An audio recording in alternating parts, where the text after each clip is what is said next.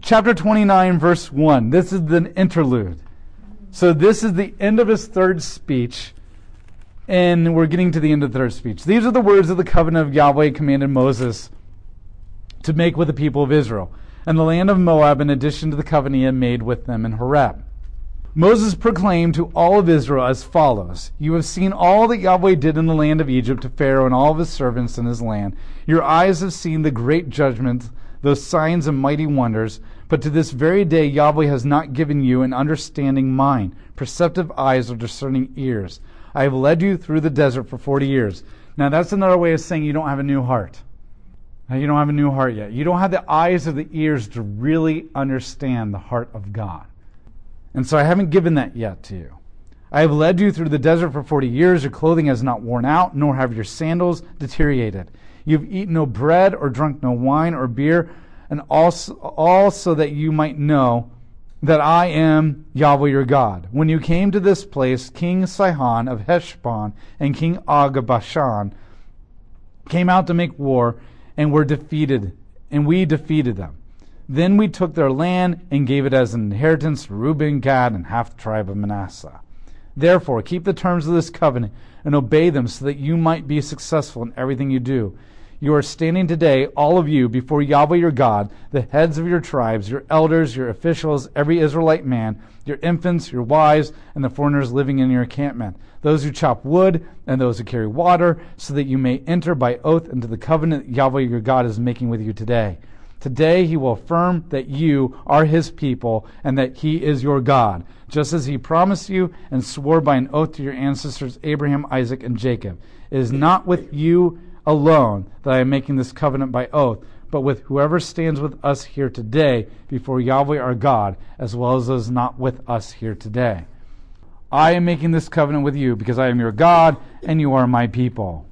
Verse 16, for you know how we lived in the land of Egypt and how we crossed through the nations as we traveled. You have seen their detestable things and idols of wood and stone and silver and gold. And beware, the heart of no man, woman, clan, or tribe among you turns away from Yahweh your God today to pursue and serve the gods of those nations. Be aware that there is among you no root producing poisonous and bitter fruit. And when such person hears the words of this oath, he secretly blesses himself and says, I will have peace, though I continue to walk with a stubborn spirit. This will destroy the watered ground with the parched, and Yahweh will be unwilling to forgive him, and his intense anger will rage against that man. All the curses written in the scroll will fall upon him, and Yahweh will obliterate his name from memory. So basically he says, look, you've got to catch the rot quickly. Be aware of what's happening in your community. Be aware of everybody. Don't just think this is a tiny little disobedience. Be aware of this stuff. Deal with it quickly. And be aware, be warned of the man or the woman who says in their heart, I will do what I want, but I will look different on the outside. That will rot your community big time. Yahweh will single him out for judgment and from all the tribes of Israel according to all the curses of the covenant written in the scroll of the law. Verse 22, the generation came to you and your descendants who will rise up after you, as well as the foreigner who will come from the distant places, will see the affliction of that land and the illness of Yahweh has brought on it. The whole land will be covered with brimstone and salt and burning debris. Brimstone and salt, once you salt a land, it will never produce again. It will not be planted, nor will it be sprout or produce grass. It will resemble the destruction of Sodom and Gomorrah, Adom and Zeboim, which Yahweh destroyed in his intense anger. Then all the nations will ask, why has Yahweh done all this to the land? What is this fierce, heated display of anger all about? Then the people will say, because they abandoned the covenant of Yahweh, the God of their ancestors, which he made with them, and when he brought them out of the land of Egypt. That's important. When the world asks, how could this happen to the chosen people? The answer will be, the people failed. That's the whole point. One of the major points of Judges is that people are going to accuse God of not honoring his promises because everything's falling apart in Judges. And the whole point of Judges is to make the argument, everything's falling apart because you disobeyed God. And this stuff is happening to you just like the covenant we made with each other said it would happen. It's not my failure to be faithful. It's your failure to be faithful. And here's the other thing you must remember. I talked about this before. But God is faithful both in his covenant promises and also in his judgments. We like it when God is faithful in his promises to bless, but we don't like it when he's faithful in his promises to curse. And you need to understand that both the curse and the blessings are in the covenant. So when the land falls apart, God is faithful to his word. And when the land is being blessed, God is faithful to his word. It is not he that fails, it is us.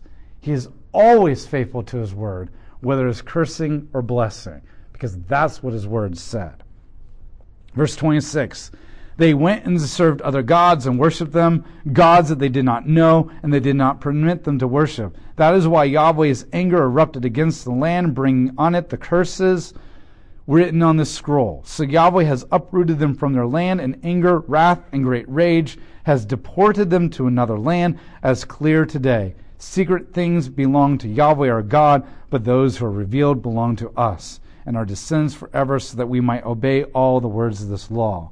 Now, the secret things is basically there are things that we will not fully understand. And to a certain extent, I can give you a lot of good explanations for why God is doing all this kind of stuff, but in the bigger sense, he's God and I'm not. And he's revealed a lot of himself to us. But there's a lot of things that we will still never fully understand why he does what he does. But we know enough about God to know that he's good. That brings us to chapter 30. Now, this is a good chapter. I mean, they're all good chapters, but I mean like a heartwarming chapter. This is the next covenant that God is going to make with humanity. The first covenant that God makes is the Adamic covenant.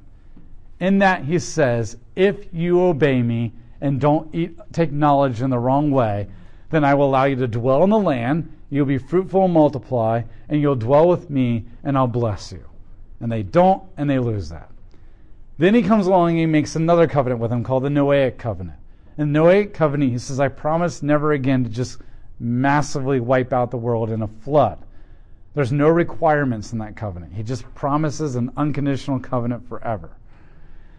Then he comes along to Abraham and makes another covenant with humanity. This is also an unconditional covenant. But where the Noahic covenant was for all humanity, the Abrahamic covenant is only for the descendants of Abraham and anyone who chooses to be a part of the covenant by faith. So the Noahic covenant has no requirements. You just do it.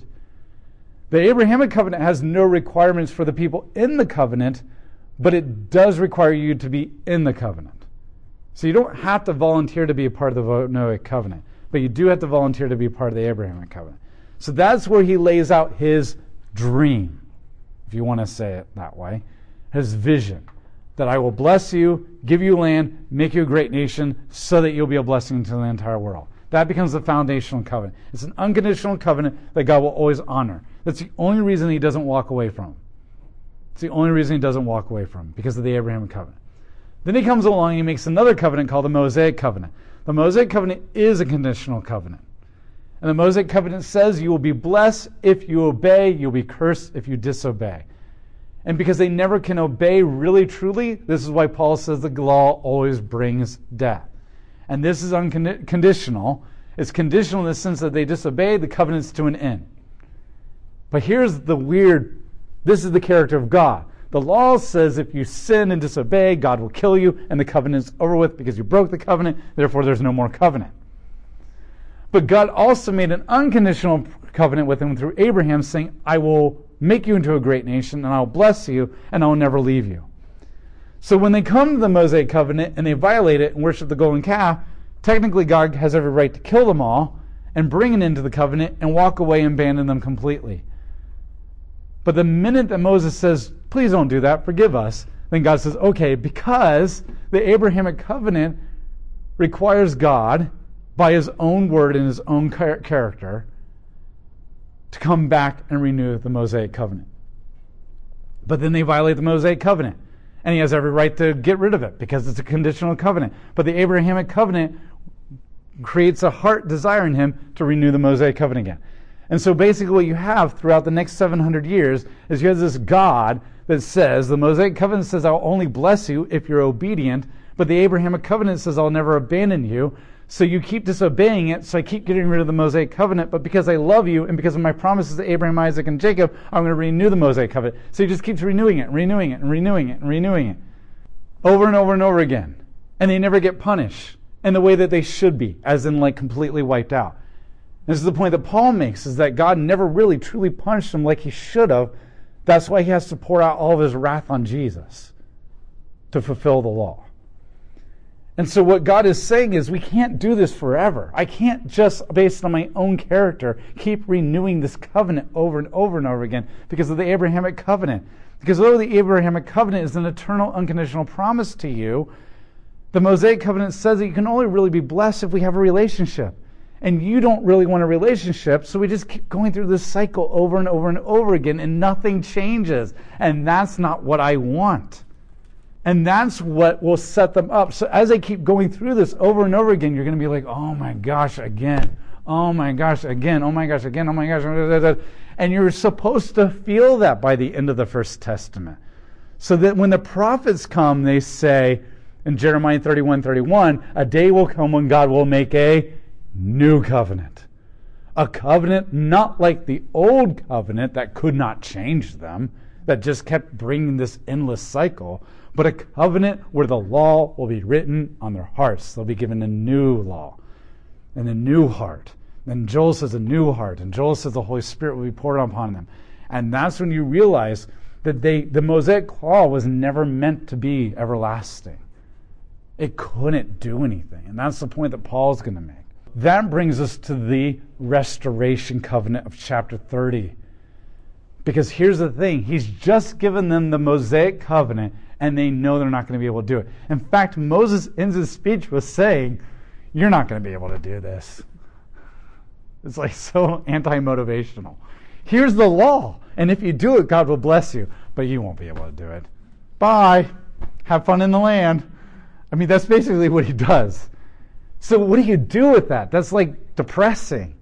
That's why the restoration covenant is so important. Because this is where you get your compliment sandwich. Because you have the Abrahamic covenant that God says, I will bless you, I will make you my people, and I will never abandon you. But then you get the Mosaic covenant that says, but you have to be obedient, and you can never do that. But then it ends with the restoration covenant that says, but one day I will make you different so that you can.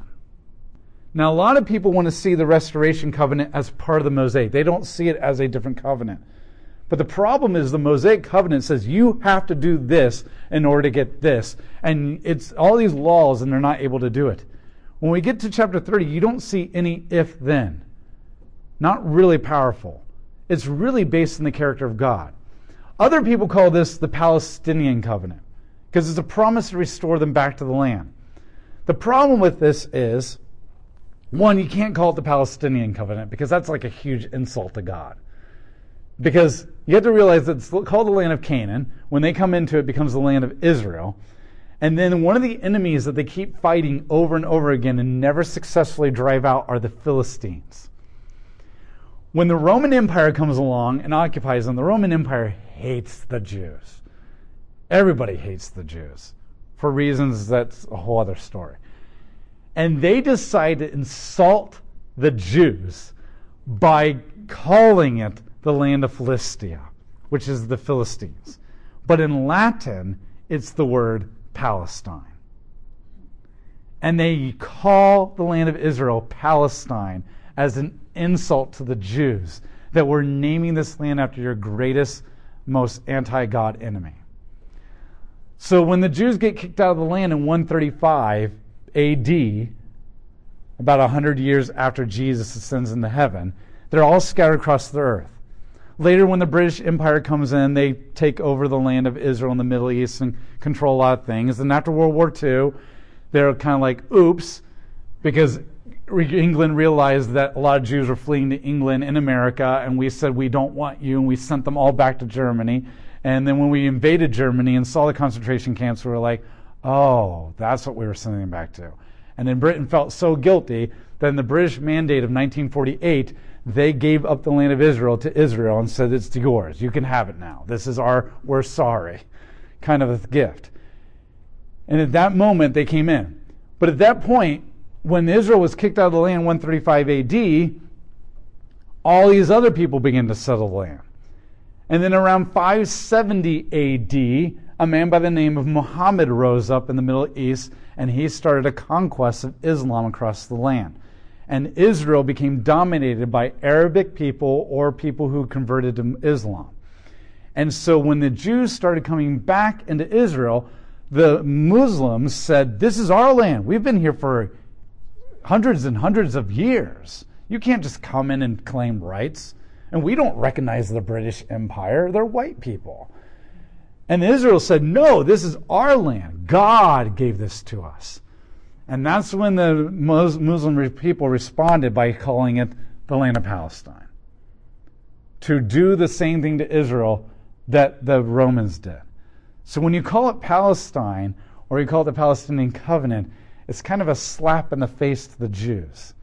And a slap in the face to God, kind of, because God told them to get rid of the Philistines, and the Philistines don't have a rightful land, and yet you're calling it that land. And I know, don't worry, there's no judgment from God. There's called this, remember the sacrifices also atone for sins of ignorance. So, but you just can't call it, now that you know, don't use it. But this isn't really about the land. Because even then we learn from Daniel that bringing them back to the land doesn't really bring an end to the exile. And then two, we're not in that land because later when the prophets come along, they develop the idea that the land is way more than just this land. It's the entire world. But that requires Ezekiel and Zechariah to understand that. And so this isn't really the land covenant either. This is why I think it's better to call it the restoration covenant. Because that's what the real promise is, to restore them. And in some ways it's restore them back to the land, but the most important thing that God is saying here is to restore them back to Him. Here's why I see this as a completely different covenant.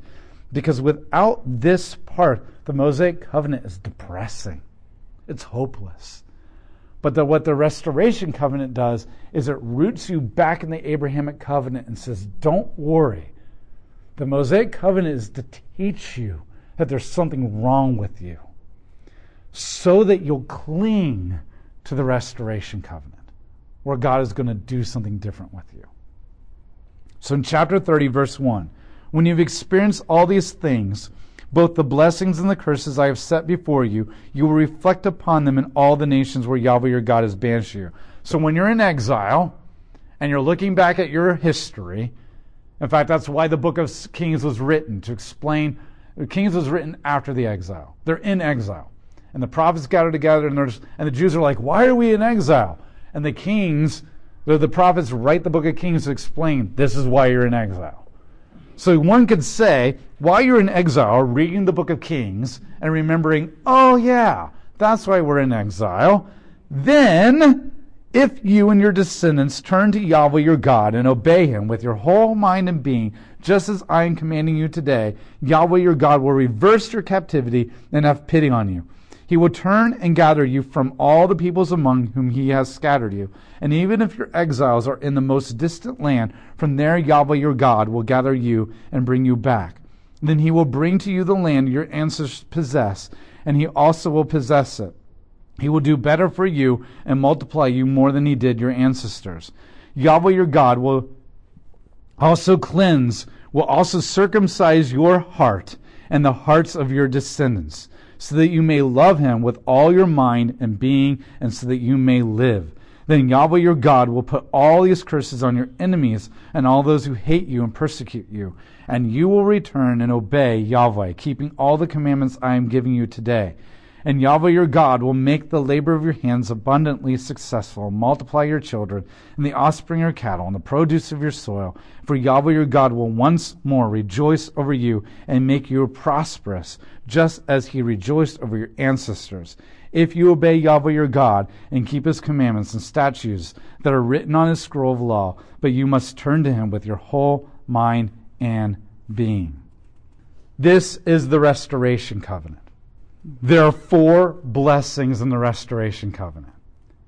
And this is very understanding. Now, so he starts off by saying, if you repent and come back to me, then I'll do these 4 things. Now, that makes it sound conditional. And it kind of is until you get into the blessings and you realize that God is going to do something that reverses the conditionality of that all. So God says, when you're in exile and you've learned the lesson that God is making through the exile, and you want to repent now and come back, then God will do this. First, He will return you back to the promised land. The first thing he will do is restore you back to the promised land. He'll give you back to the land. Because remember, there is no blessing or covenant outside the land. Now remember, I just told you, the book of Daniel tells us that even though they return back to the land, that's technically not the end of their exile because nothing has changed in their heart. And that the true end of exile is the coming of the Holy Spirit. And so what he's saying is that you need to realize that land really is no longer really technically the land of Canaan. Because the land never really has ever been just the land of Canaan. What was the land originally in the Bible? The Garden of Eden. And what were they supposed to do with the garden? Expand it across the entire planet. And even when God put them in Canaan, did he want them just to stay in Canaan forever? No, eventually he said, you're going to have all the land of the Euphrates, and then eventually you're going to be in the entire world. Then when we get to the prophets, now you have to understand chapters 27 through 30 are so important for you to understand the prophets. Because all the prophets are about these chapters. All the prophets are about the cursings and the exile and the restoration covenant. And if you don't understand 27 through 30, you will not understand what the prophets are saying over and over and over again. So when you get to the prophets start emphasizing something huge.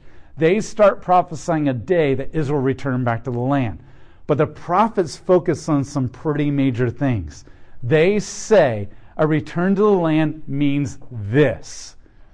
You will have a messianic king that will rule over you.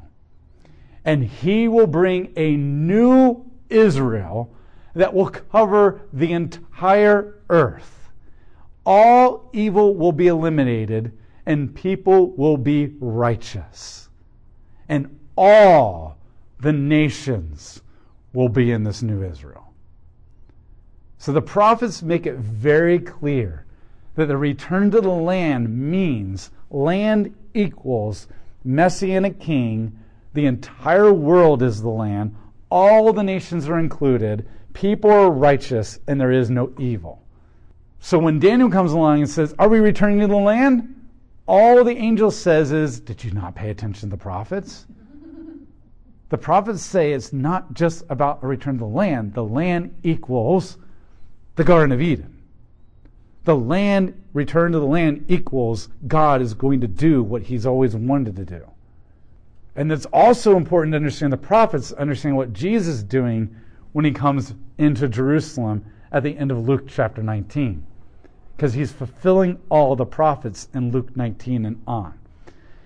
And so what he's saying is this, is land equals the Garden of Eden. So really the restoration covenant is not a land covenant because God doesn't mean land here. He means land as in the blessings of God on the entire world. He means the Abrahamic covenant, that the whole world be included. And this is huge because the prophets keep saying over and over again, all the nations, all the nations, all the nations, all the nations will be in the land. Now, when the Holy Spirit comes upon them, what's so unique about Acts chapter 2? What does it say? That people from every language, tribe, and nation were there and began to hear them speak in their own languages. And the Spirit of God indwelled them from all the nations. That's the return of the land. That's the beginning of the return of the land. And so that's what he means. Now, right now, they're thinking only physical land. But remember, that's too small for God's vision. God doesn't want to redeem a little teeny land about the size of New Jersey. He wanted to redeem the entire world and all the nations. The land of Canaan was the beginning. So when God is promising the restoration covenant, and many Christians think of like just the land, and when Israel comes back to the land in 1948, they're like, oh my gosh, this covenant. No, that's too small. God is bigger than that. And by the way, it happened back with Christ. That was the restoration covenant. And so this is what he's promises, that I will begin to restore your land, what I really wanted from the very beginning in the garden. Second, Yahweh is going to regenerate your heart. He's going to circumcise your heart. Now, Moses in chapter 10 says, you guys can't do this. You need circumcised hearts. But that's all he says. Then God depresses the crap out of you with all these curses. And then he tells you can't do it. But then in the restoration covenant, he says, I am going to circumcise your hearts. Now remember, they can't obey the law because they don't have real hearts. They have cold, dead hearts, according to Jeremiah. Which means, can they really truly repent and come back to God? No. Which means the only way they can truly repent is if God circumcises their hearts. Which means the restoration covenant actually isn't a conditional covenant. It's an unconditional. Because the only way they can repent conditionally is if God changes their heart. But they can't change their heart, and they don't have the heart to want to have their heart changed, so God has to initiate it, which makes this really, truly an unconditional promise. And so what God is promising is a day will come when I will give you a new heart, and that's the Holy Spirit. Because now the Holy Spirit gives us the ability to actually want to obey. And it gives us the ability to actually be transformed by the renewing of our minds and actually start becoming these new creatures. And what we learn now through the Gospels or through the epistles is that the new heart is not an instantaneous thing, it's a process. Now, is an event that leads to a process, kind of like childbirth. Childbirth is an event that leads to a process. And that's what God is doing. So the new heart will be an event where the Holy Spirit will come in that will lead to the process of Him slowly unhardening your heart and making it a real heart so that you can be this circumcised person. And notice how He's connecting the Abrahamic covenant. This is not connected to the Mosaic covenant. He's a circumcised heart because the sign of the Abrahamic covenant was circumcision, the cutting off the flesh that is producing toxic waste so that you can produce life. And God says, I'm going to do that to your heart now. So this actually connects you more to the Abrahamic than anything else. And so the Holy Spirit coming upon us fulfills that.